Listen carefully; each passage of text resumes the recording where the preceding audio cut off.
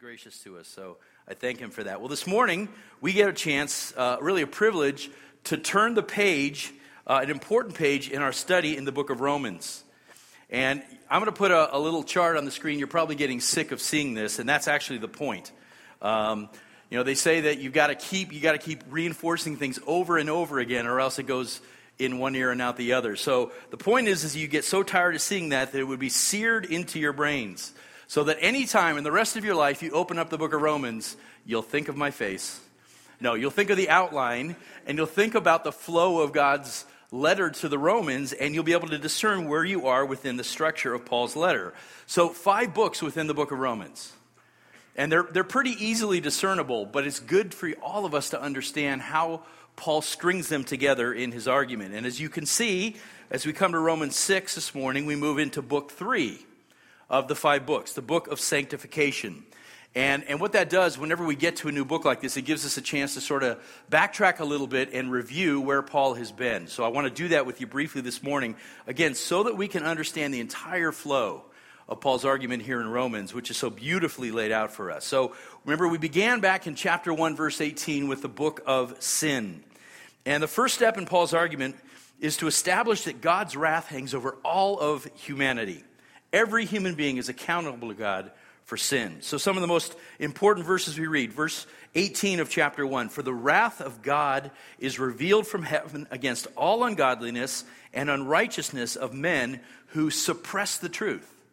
Suppress the truth in unrighteousness. Verse 20, "For since the creation of the world, God's invisible attributes, his eternal power and divine nature have been clearly seen, being understood through what has been made, so that they, all of humanity, are without excuse." And then Paul speaks of the rampant idolatry of man, which undergirds so much of that suppression of the truth. He says in verse 25, "For they, humanity, exchanged the truth of God for a lie and worshipped and served the creature rather than the Creator." So he's laying a heavy foundation here about all of humanity. And as Paul's focus then in chapter 2 is making sure that the Jews in his audience, because there were Jewish believers in the church of Rome, that they had not grown sort of content in themselves by wagging a bony finger at the pagan Gentiles and saying, see, you guys are condemned.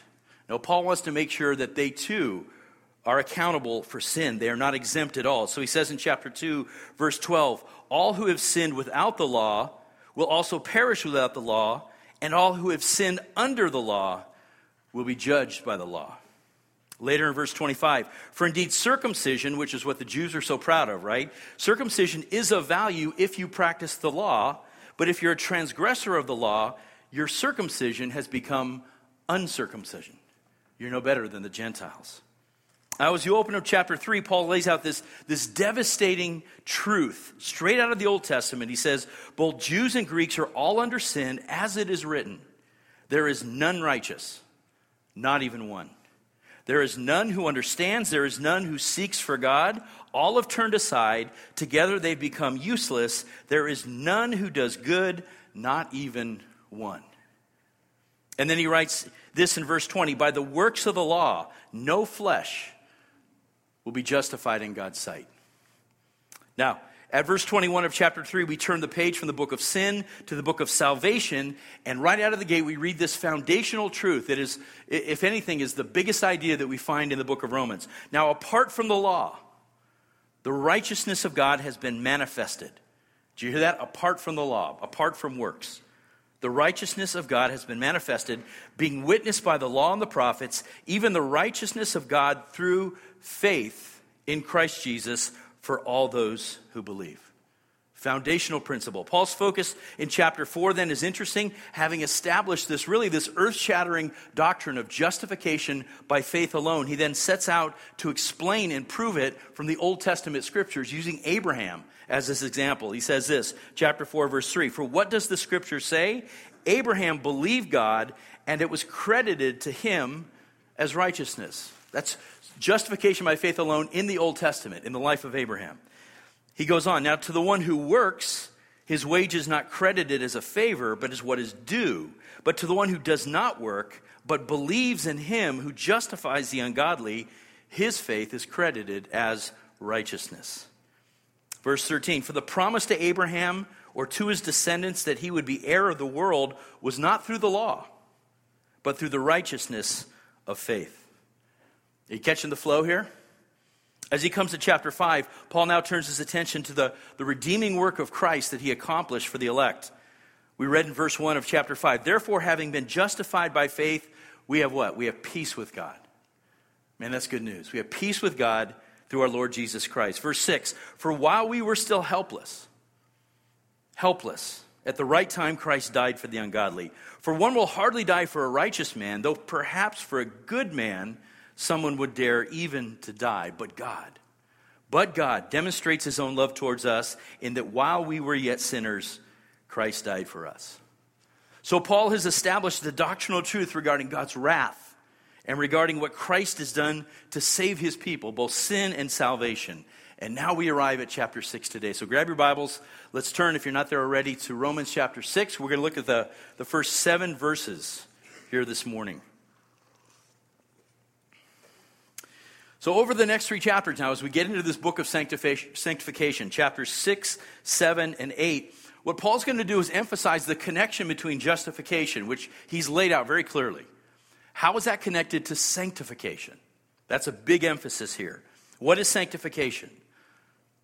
To be sanctified is to be set apart by God, right, for holy use. So when we talk about sanctification, all we're talking about is the process that we're all going through to grow in holiness. The process that takes a lifetime, right, because we never really get there. It takes place over a lifetime of being conformed to the image of Christ, growing in holiness. And Paul's going to make the point that all those who've been justified by faith, every person that's been justified by faith in Christ will also be sanctified. Paul cannot imagine somebody being justified by God, but not in the process of being sanctified. We're going to see fruits in the life of somebody who's truly a believer. If you've been justified, you're being sanctified. That's a big part of what he wants to say. So as we transition now from the book of salvation to the book of sanctification, Paul's really going to turn his attention to this very important question. Now that we've been justified by faith before God, how are we supposed to live in him? And that phrase, in him, in Christ, is so important to this entire book within the book. Now that we've been justified, how do we live in him? What does life look like in Christ? It's a big part of what he's going to talk about here. So as we read today's verses, actually, let's go back to chapter 5 quickly. We'll read the last couple of verses. Remember the big idea from last Sunday? And we did verses 12 to 21. The big idea was this. We have these 2 men who are representative heads of 2 races. We can talk about one human race, 2 tribes, right? Adam and Christ. And every human being on the face of the earth is represented by one of those 2 men. We're either in Adam or we're in Christ. Either we're condemned in Adam because his sin has been imputed to us or credited to us, or we're justified in Christ because his righteousness has been imputed or credited to us. It's one or the other, right? Look at verse 20 in chapter 5. The law came in so that the transgression would increase. But where sin increased, grace abounded all the more. Praise God, right? His mercy is more. So that as sin reigned in death, even so grace would reign through righteousness to eternal life through Jesus Christ our Lord. Now we open up chapter 6. What shall we say then? Are we to continue in sin so that grace may increase? May it never be. How shall we who died to sin still live in it? Or do you not know that all of us who have been baptized into Christ Jesus have been baptized into his death? Therefore we've been buried with him through baptism into death, so that as Christ was raised from the dead through the glory of the Father, so we too might walk in newness of life. For if we become united with him in the likeness of his death, certainly we shall also be in the likeness of his resurrection. Knowing this, that our old self was crucified with him, in order that our body of sin might be done away with, so that we would no longer be slaves to sin. For he who has died is freed from sin. Now, before we break that down, I want to give you some foundational truths, because this is going to help us as we go through these 3 books in the book of sanctification. A foundational truth about sin and salvation. And this is going to be a little bit overwhelming. So hang with me as I go through this. This is a simple chart that I was literally given in seminary. And it served me well to come back to it many times to talk about the way that mankind is in relationship to sin.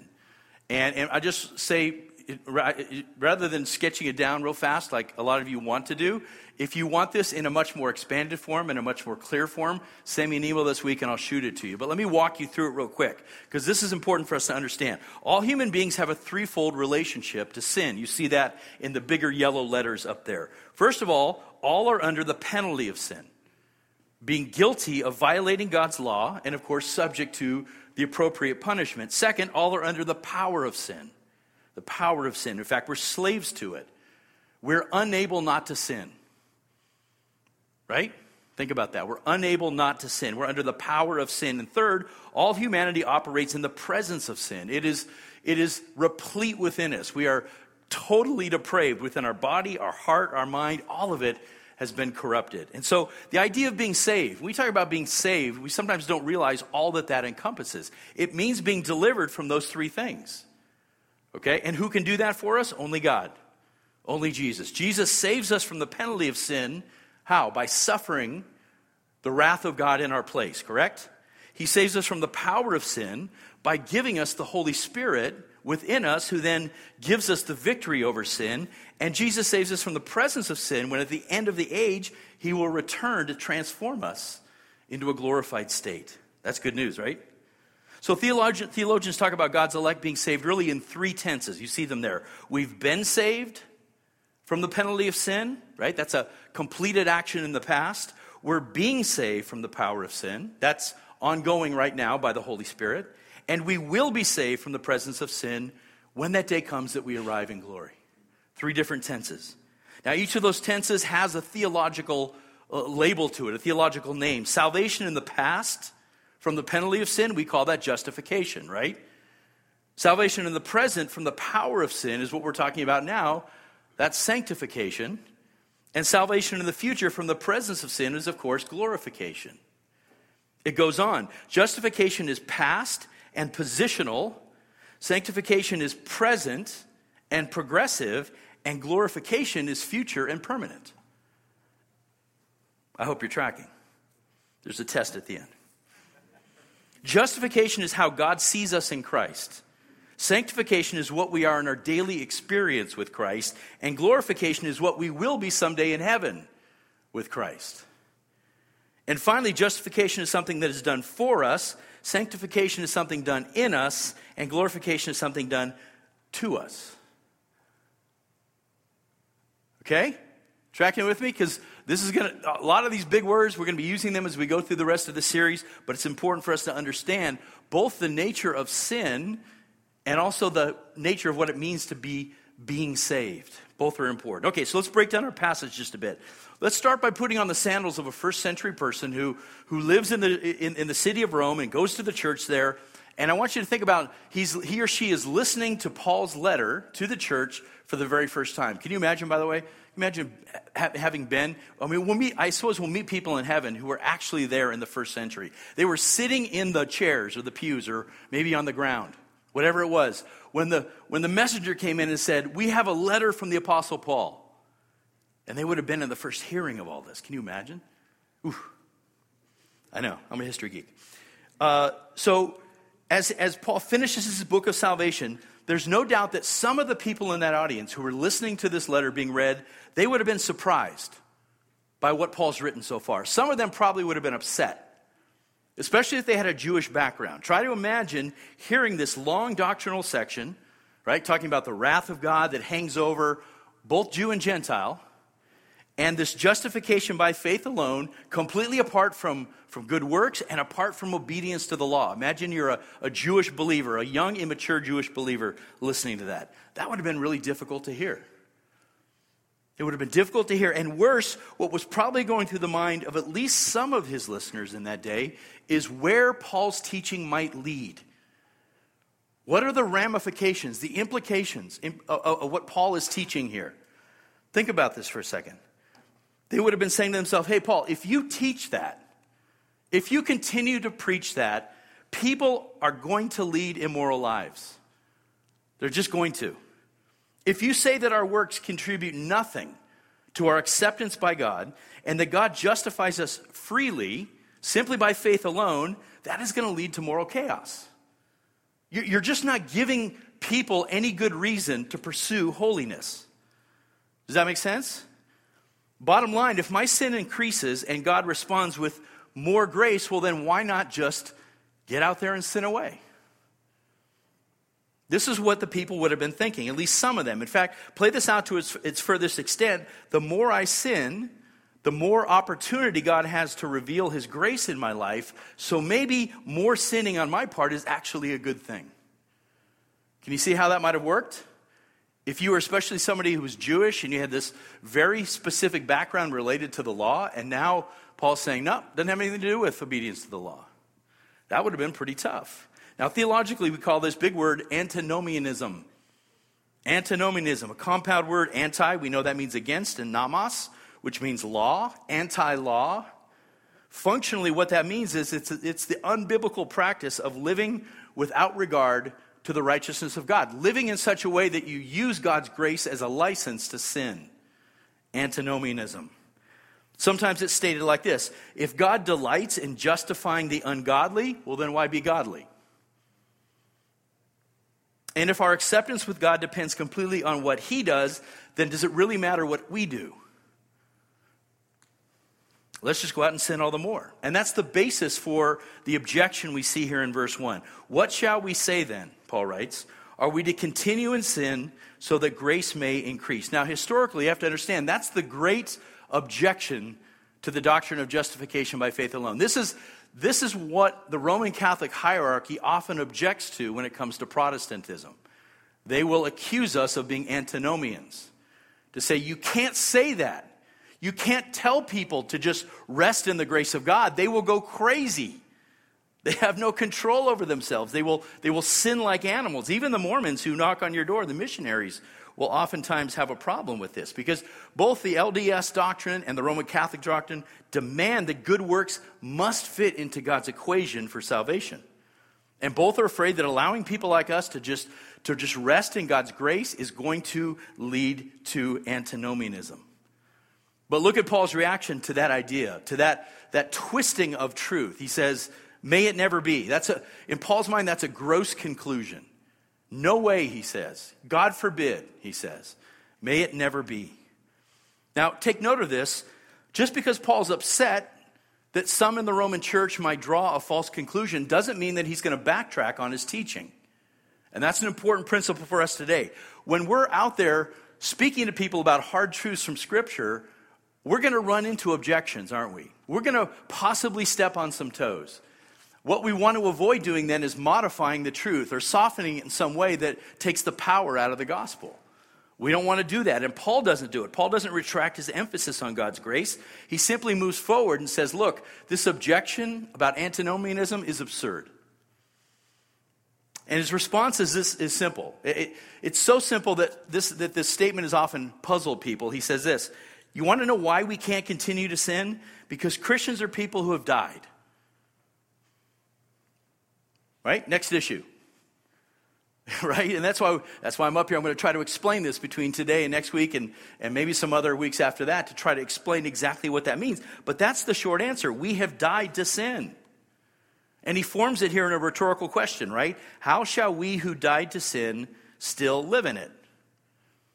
Rhetorical questions, by the way, are not questions, right? You guys understand what those are? They're really statements that are being made. It's like the dad who walks into the living room one day and sees his son on the couch and says, hey, you know, you're not going to make a living if you just sit on the couch all day. He's not really asking a question, is he? He's not expecting the son to answer that. It's a statement. If you sit there like a bum, you're not going anywhere. Okay, so it's a rhetorical question. Paul's making a statement here. He's basically saying, how shall we who died to sin still live in it? And the statement he's making is this: we can't. We can't continue to live in sin. And what Paul's getting at here is not that it's impossible for a Christian to sin, but he's pointing to two things that are really incompatible. The Christian life and sin are incompatible, is what he's saying. A Christian simply doesn't live consistently in sin. And the rest of the book of sanctification is going to be an explanation of why basically that's true. So we'll get into that. In fact, we get into chapter 7, it's really going to get thick, right?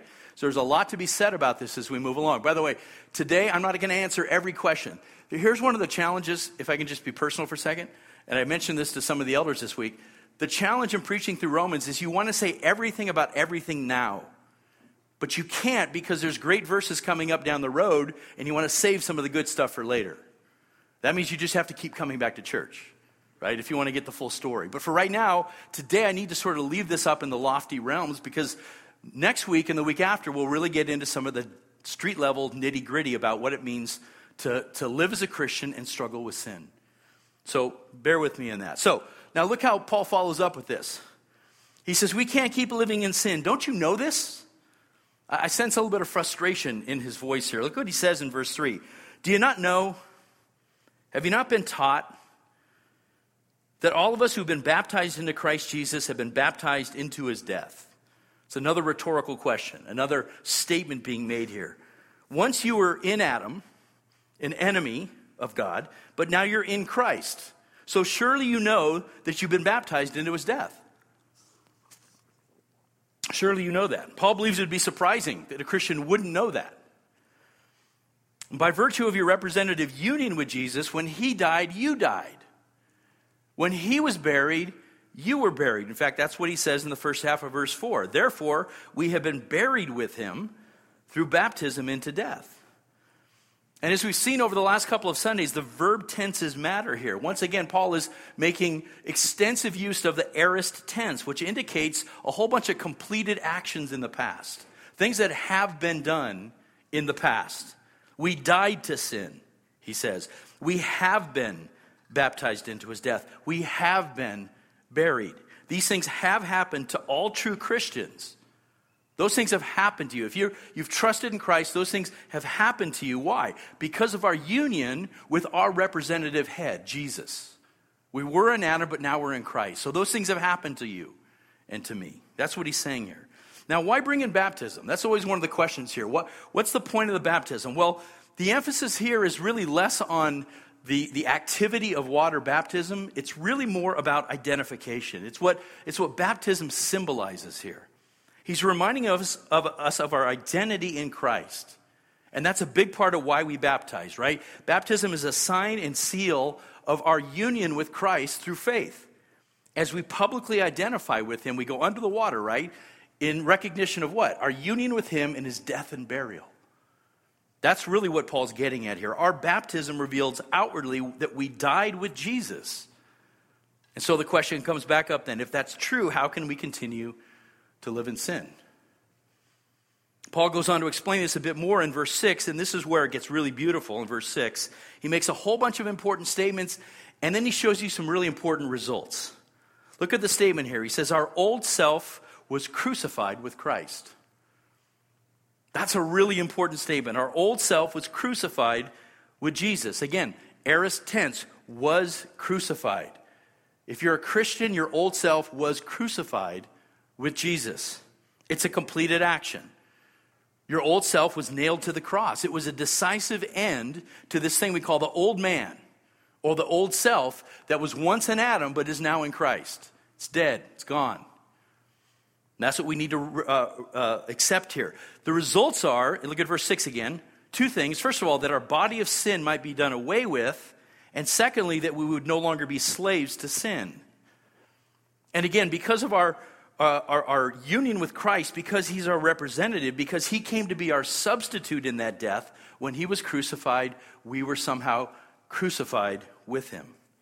And so that old self, right, that old man was in Adam, and that one old self was rebellious towards God, right? It was unregenerate. That self was nailed to the cross. And when that old self was nailed to the cross, the dominion of sin that reigned over you, the power of it was broken. So there's all kinds of amazing things being talked about here that Paul's going to flesh out in subsequent chapters. Listen, God counted the old sinful you as dying with Jesus on that cross that day. God reckoned the old sinful you as dying that day. That's important. Now, this is where a lot of Christians that I talk to, they make a theological mistake here.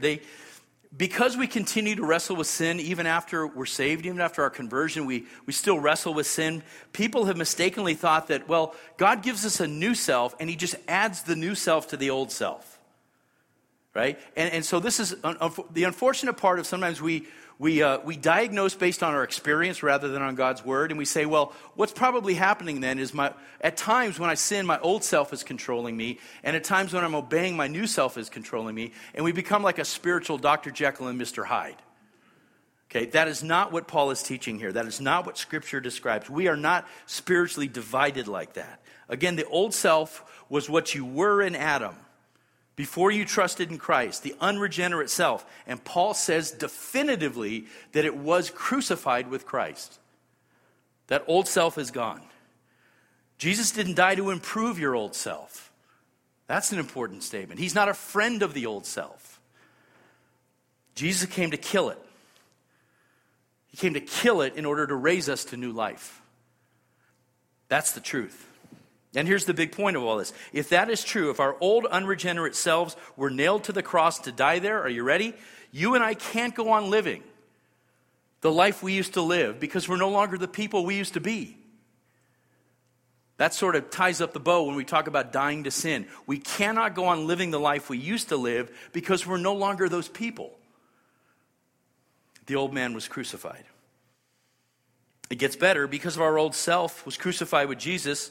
Paul says a couple things. First of all, our body of sin, our sin-dominated body is what he's talking about here, might be done away with. Now that translation, by the way, in the New American Standard, I think is a bit misleading. The Greek verb here, katergeo, which the NAS translated as done away with, is, in my opinion, better translated as the CSB does it, which is rendered powerless, or the ESV, which says brought to nothing. So that the body of sin would be rendered powerless. That body of sin would be brought to nothing. The point is this. Paul's not talking about sin in our bodies being totally eradicated. That's not going to happen until we're glorified. What he is talking about is the power of sin being broken in our lives. The power of sin being broken. Because the old self dies on the cross, sin's power to control you is now broken. Again, we're going to talk more in subsequent weeks about how that fleshes out practically, but understand the lofty picture that Paul's giving us here. The big idea is the power of sin's broken because your old self is done away with. Now, the other amazing result we have here is that we no longer be slaves to sin. Now, that's an issue of power as well. I am going to completely save that for another time because that issue is going to continue to come up over and over and over again. This idea of being a slave to sin or a slave to righteousness. For today, just know this, that everyone who is found in Christ, sin is not to be our master. We are not to submit to it. We're not to submit ourselves as a servant or a slave to sin. Why? Because we have a new master, don't we? We have one master. You cannot serve two, Jesus said, right? Because you will love one and hate the other. So which is it? Will you love Jesus or will you love sin? You can only have one master. Again, much more to say on that subject in subsequent Sundays. So, a lot of big stuff here. Now, here's the great news. Paul doesn't leave us there. There is more good news, right? Because he talks about one more really important thing. Look at verse 4. He says, therefore we've been buried with him through baptism into death. Here's the good news. So that as Christ was raised from the dead through the glory of the Father, we too might walk in newness of life. Amen, right? As Jesus' death and burial were followed by the glorious triumph of his resurrection, so too our union with him won't end in that death. It will end in resurrection power, in newness of life. In Adam we are enslaved by sin and spiritual death. In Christ we're set free from it. We're set free from the mastery of sin over us. So here's a good way to think about this. Our stories, think about them being written in 2 volumes. Volume number 1 is the story of our old self. And it's represented by Adam and all that comes with him, right? His imputed sin, his guilt, his corruption, all of that. Volume 2 is the story of the new self, becoming a new creation in Christ. Volume 1 ended with the judicial death of my old self. I deserved to die. I did die. I almost feel like I need to make you say that, just so that you understand. I did die. Because sometimes we don't live like that, do we? I deserved to die. I did die. Only Jesus stepped in as my substitute and took the actual pain and penalty for me, right? Praise God, right? And as volume 1 ends on the cross, volume 2 opens with my resurrection to newness of life, to a life that's no longer driven by love of self, but by love of God for his glory. So I like to think of it this way. Jeff Noe is dead. Jeff Noe died. I was rightly judged guilty of sin and rebellion against God, and that self was condemned and crucified. He's gone. He was so infected with sin. It was such a heavy weight. There's no way to improve him. He needed to die. God killed Jeff Noe. Does that sound strange? I praise him for that. I praise him for that. That means that the only life that I now have, I live through the power of Christ's resurrection. That's the theological truth. Now, again, we're going to flesh this out practically, but understand that's the theological truth that Paul's saying here. The only life that we have as believers is live through the power of the resurrection. Why? Because I was raised with Christ. And because I live only in Christ, I know that this new creation has no business living in a pattern of sin. Do you understand? Because the only life that I have is now through resurrection power in Christ, then I have no business living in a continual pattern of sin. That's what Paul's saying here. Now, one last thought, just in case this was in your head. If you might be tempted to hear this and go, oh, man, is Paul teaching perfectionism here? Is he teaching that we should never, ever sin again?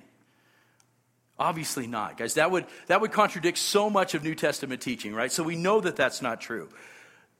Here's what's going on, and this is a theological theme that I know I've talked about here before, and it's a heady theme, but it's really important as we understand the way that there's these great grand theological truths, and then there's the practical street level stuff, and we call it the already not yet experience of the Christian life.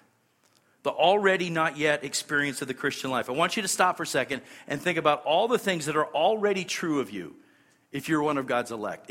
If Christ has saved you, if he's come in, regenerated your heart, made you alive in him, he saved you, you sit here today in Christ, think about all the things that he has already done for you. Positionally, already. Let me list them for you.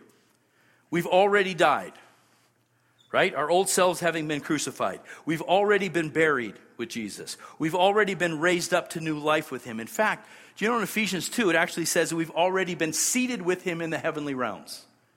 That's how sure our salvation is. We died with him, we're buried with him, we're raised to newness of life, we're seated in the heavenly realms. That's how sovereign God is. We've already received the imputation of his righteousness. We're fully forgiven. We've already received or been adopted as his beloved children with this mind-boggling inheritance that's just waiting for us to take hold of it. We've already been delivered from the power of sin and eternal death. All those things have already happened. Already happened if you're in Christ today. And still, this is the frustrating thing, right? There's still the not yet. There's still the not yet part of our Christian life because we're not yet perfected. Right? Are you frustrated by that? There should be some holy frustration in that because we all want to be more like Christ, don't we? We're not yet perfected in our daily earthly experience. Our transformation doesn't happen all at once. It's progressive in nature. It's growing in time. And so for now, we fight the good fight of faith, right? And we strive by the power of God's Spirit that lives within us to become in practice what we really are in position. Fully united with Christ and perfected. We strive to become that. Even though it won't happen until we see him face to face. We strive with all of the power that he gives within us. We strive together as a church family, right? Holding each other accountable, walking hand in hand, arm in arm, until Christ calls us home. That's the not yet. But because the Spirit lives within us, folks, the trajectory of the Christian life is always this sort of slow and steady triumph over sin. Oh, there'll be times when you fall back, but the trajectory over your life will be a slow and steady triumph over sin in your daily life. A gradual confirming to the image of our great bridegroom. In fact, this is what Paul means when he writes in Philippians 3. Not that I have already obtained it, he says. Okay, this is Paul, right? Putting Christ aside, has there been a human being who's walked the earth that understood the gospel better than Paul. And he says, look, not that I've already obtained it or have already become perfect, right? So if Paul says he's not perfect yet, clearly he's not teaching perfectionism, right? He says, but I press on, I strive, so that I may take hold of that for which also I was laid hold of by Christ Jesus. That's the not yet part of it. Already those things are true, not yet they're being worked out, right? There's coming a time when it'll be done. The older I get, the more I look forward to that. It's coming, right, Rob? Now, theologically, we categorize all this stuff. This is pretty heavy stuff.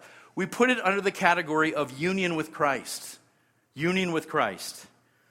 And this is something that isn't taught a lot in the church, but it's really important. I want to wrap up with just some observations about what it means to be united with the Lord Jesus Christ. John Murray, the Scottish-born theologian who founded Westminster Seminary, he once called the subject of our union with Christ, get this, the central truth of the whole doctrine of salvation. Not simply a phase of salvation, but the truth, he said, that underlies every aspect of our redemption. I'd say that makes it pretty important. But it's not something you hear a lot about in churches today. Louis Berkhoff, the systematic theologian, defined it like this. He said, it's the intimate, vital, and spiritual union between Christ and his people. Did you hear that? Intimate, vital, and spiritual. In virtue of which he is the source of their life and strength, of their blessedness and salvation. It's a good definition. And so there's a whole bunch of ways that this is expressed in the New Testament. In fact, I'll give you a couple of examples, and maybe you can finish the sentences here. In John 15, we're called the branches, right? And what are we connected to? The vine. That's union with Christ. In 1 Corinthians 6, we're called the body, which is connected to what? The head. Jesus, our head. In 1 Peter 2, we're called living stones joined to Jesus, the cornerstone. In Ephesians 5, we're called the bride connected to Jesus, the bridegroom. All of those speak of this vital union that we have with our Savior. 25 times in his letter, Paul uses the specific phrase, in Christ. And we have a tendency to read right over that. But that's what he's talking about. We are in him and he is in us. That's mind-blowing stuff. So practically, what does that mean? Well, think about the marriage ceremony, for example. How it's described in Ephesians 5. It says this, for this reason a man shall leave his father and mother and shall be joined to his wife, and the two shall become what? One flesh. And you think, well, okay, well, that's great for human beings. But then Paul continues in Ephesians 5. He says, this mystery is great, but I'm speaking with reference to Christ and the church. You're like, what?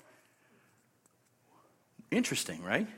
So when a man and woman come to the altar to be married, they come as two individuals. But when they leave, having made vows before God, they're united together as one. As one. And in that moment, this exchange takes place. The properties of each individual come together and become the properties of both as one, right? That's the picture that we get. And that's true of us with Christ. In our marriage with him, we get this glorious exchange, right? We give him everything. All of our properties are given to him, and his properties are given to us. Who gets the better end of that? It's a glorious exchange, right? Our sin and our guilt, we go, here you go, Jesus. It's imputed to him, and he says, here's my perfect righteousness, and he shares that with us. It's imputed to us. And because we got the better side of that exchange, the Father now looks upon us not as sinful any longer, because we have the properties of the one we're in union with. We've been given those things to us. So now when the Father looks at us, he considers us and he sees what? The righteousness of his Son. That's life-changing stuff. That ought to impact your daily walk as you struggle and wrestle and strive against sin. To know that the Father, because of this glorious exchange, because we're one with Christ, in union with him, that Father looks down and says, I see a righteous man. I see a righteous woman because of Christ. Now, there's a number of different ways, stages that we can talk about in terms of being united to him. First and foremost, we forget about this. We were united to Christ even before the foundations of the world were laid. Think about that for a second. We were chosen in Christ long before we were born. He marked us out with a saving love. Amazing. Then there's the second aspect of union with Christ. We've talked about it. Jesus is our representative. How does that impact us? Well, this is amazing. In his earthly ministry, everything he did was for the benefit of his bride, the church. His baptism, his fulfillment of the law, his suffering, his death, his burial, his resurrection, even his ascension to glory, everything that Christ did in his earthly ministry was done on behalf of his chosen ones, his bride, those whom he would come into union with. All for us. The third important aspect is the personal one, the most personal one that we have today that takes place through the indwelling of the Holy Spirit. What does the Spirit do? According to Scripture, the Spirit comes and reminds us of all the things that Jesus said. The Spirit represents to our hearts the teachings of Christ himself. So we have personal union, very personal union with him right now by the Spirit. And this is the part of our union that Paul is really emphasizing here when he talks about sanctification. See, so many Christians believe that my sanctification is about me just trying harder, doing better, pulling ourselves up by our moral bootstraps. But we always have to keep in mind that this union has to be maintained if we're going to produce any fruit at all. That's what Jesus says when he says, whoever abides in me, whoever remains in me, and I in him, he bears much fruit. Right? If you're a branch, but you're not connected to the vine, you're not going to produce fruit. That's that vital union. You've got to be connected to the vine if you want to produce any fruit. He says, apart from me, you can do absolutely bubkus. Nada. Give me some other words. Zilch. Right? Nothing. We can do nothing apart from being connected to the vine in union with our representative head. The same thing's true of the body, right? My hand is a vital part of my body. Now, just as the same sap flows throughout the vine to all the branches, the same life flows between both of them. They're shared by both the vine and the branches, right? The same blood, the life force that runs through my head, runs through my hand. It's all connected to each other. It's vital. It's organic. The two parts are always bound together. Same is true of Jesus, our head. And all the parts of the body, his church. The same life flows from the head to the body in union with him. This is powerful stuff. The Son of God, the second person of the Trinity, comes to earth, takes on flesh, adds a human nature to his being, and as a result of his work, he says, now share in my life. Share in my life by faith. We are in Christ and he is in us. We're one.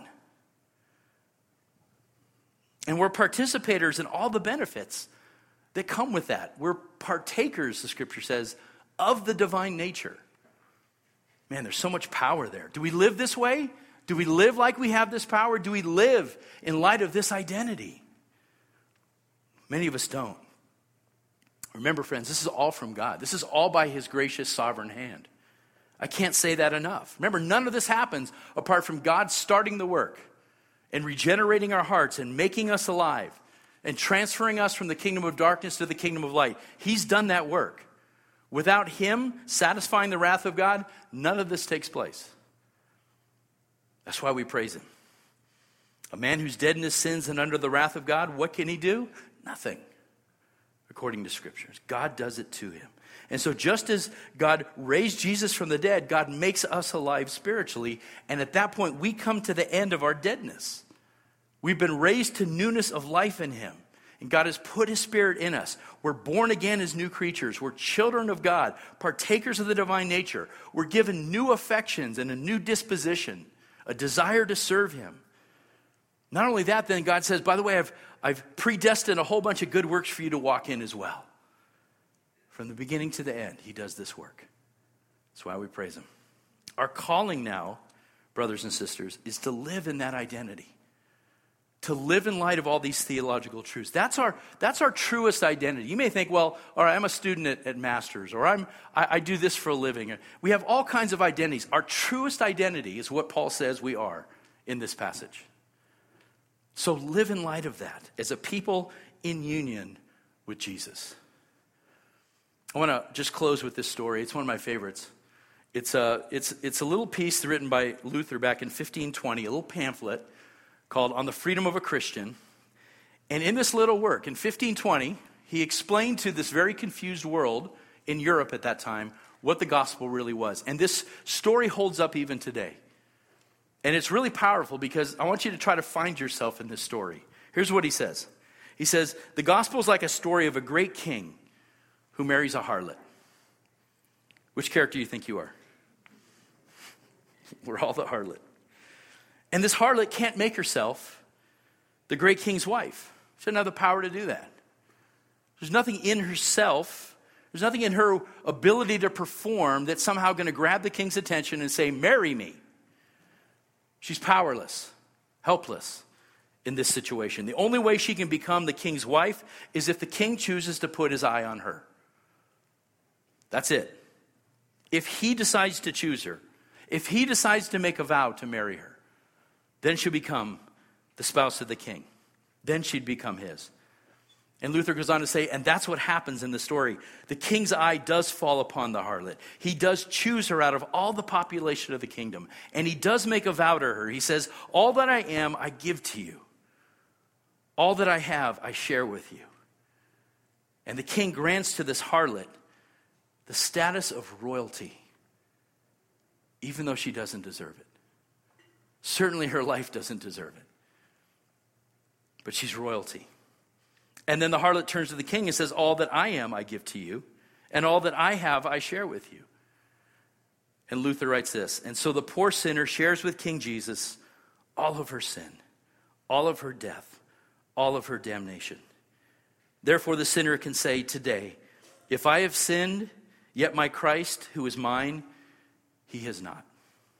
And all that is his is now mine. Wow. That's what your king has done for you. How can we not worship? How can we not praise? How can we not have joy when that's true of us and that's true of our Jesus? Let me ask you, how does that truth about your union with Christ change you as you sit here this morning? How will that affect you this week as you make decisions in your life? How will that impact the way you struggle against sin, the way you celebrate the victories that the Spirit gives you? This is life-changing stuff, guys. I know it's big. I know it's lofty. I know right now you're saying, I want it more tangible. Patience. We'll get there. But this is beautiful stuff. We bow your heads. I want to give you just a few minutes maybe to process through some of that with the Lord.